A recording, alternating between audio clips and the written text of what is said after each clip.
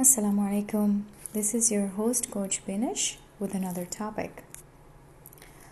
Today I wanted to talk about our identity. Who you really are. Do you even know that? Your identity is not your designation. It's not that you are a daughter, a wife, a mother, or your choice of career. These are all different roles you play in your life. Your identity is what's inside your heart. You know that person who is hiding under a pile of responsibilities and expectations?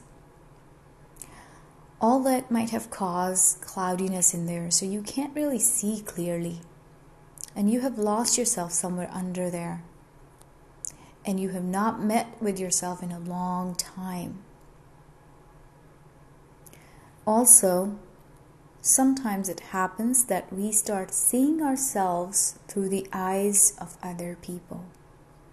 When we are repeatedly told something about ourselves, we start doubting our own reality and start seeing what another person is trying to show us.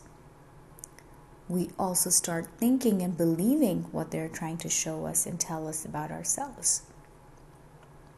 I challenge you to remind yourself to get out of that cycle and take off those glasses.